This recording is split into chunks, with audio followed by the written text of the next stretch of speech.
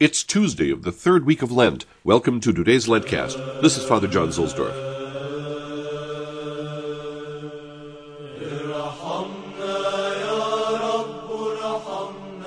Today the Roman station is at Santa Pudenziana. Tradition holds that St. Pudens was a Roman senator who hosted St. Peter in his house for some 6 years. Perhaps the first Mass St. Peter offered in Rome took place here. There was a Pudens named by St. Paul in 2 Timothy. There is an inscription here that says that Pudens hosted Peter.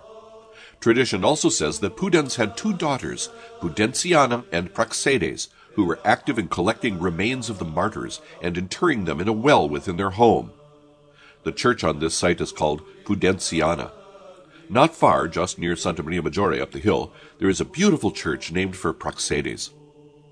The original oratory here, in honor of St. Peter, seems to have been built into the senator's home in the time of Pius I. All the original buildings were destroyed in 139 for the construction of the Baths of Novatius in the time of Hadrian. In the 4th century, Pope Siricius dedicated a church here in honor of Peter and decorated the apse with a mosaic that is still extant. It is the oldest Christian mosaic in Rome. Christ, against the background of a city, is seated on a throne under a jeweled cross. His hand is raised in the gesture of a teacher.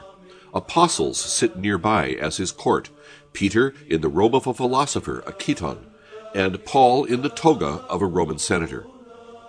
The 4 evangelists are depicted above. Female figures hold wreaths, perhaps as symbols of the Gentiles and the Jews, which is a theme seen in St. Mary Major and St. Sabina. The present interior is mostly from the 16th century, but the altar contains wood fragments said to be from the table on which Peter celebrated his first Mass in Rome.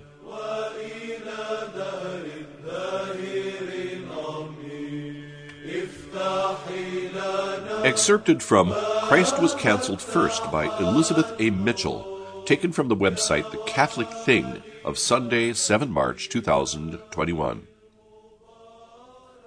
The power that the cancellation of goodness exerts, the fear it elicits in our hearts, is stunning. But Christ was cancelled first. He chose to be eliminated from the earth, from the powers that be, from acceptance by the very creatures he had loved and formed from dust, willingly, lovingly, as the preferential path of true meaning and power in his almighty plan. And so, like Peter, we must confront Christ's paradox. Everything we believe is failure and loss and waste in our lives, the good deed unnoticed, the kindness rejected, the example scorned, the love denied, is precisely the point of immolation. And there true life begins, in Christ, in his cancelled, bloodied, broken body, in his offering of self on the cross, and in our hearts. And what comes in return? What comes from laying down our lives with Christ? Power, strength, and the divine life that pour forth through us and through our silent, hidden, unseen act. All because cancellation and self-offering and hidden love take place in the darkness and in the silence, behind the door of a cell block at Auschwitz, behind the grill of a Carmel of Lisieux, behind the walls of the tower on a July day, and outside the city with the criminals near Jerusalem. And in all of this, Christ knows we will need his strength.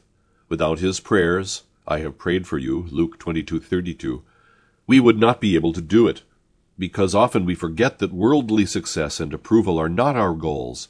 We work and strive and seek to be someone in this world. We seek the validation that our efforts deserve, and then Christ chooses for us another way, his way. And in all of this we bear our cross with Christ, and he with us. We must realize that the cross is always placed on our shoulders in love. He chooses us to bear his cross. He shares his chosen treasure with us, and we shirk the invitation. The cross is embarrassing. The cross is a mark of failure. And yet the cross is the only door through which true life enters.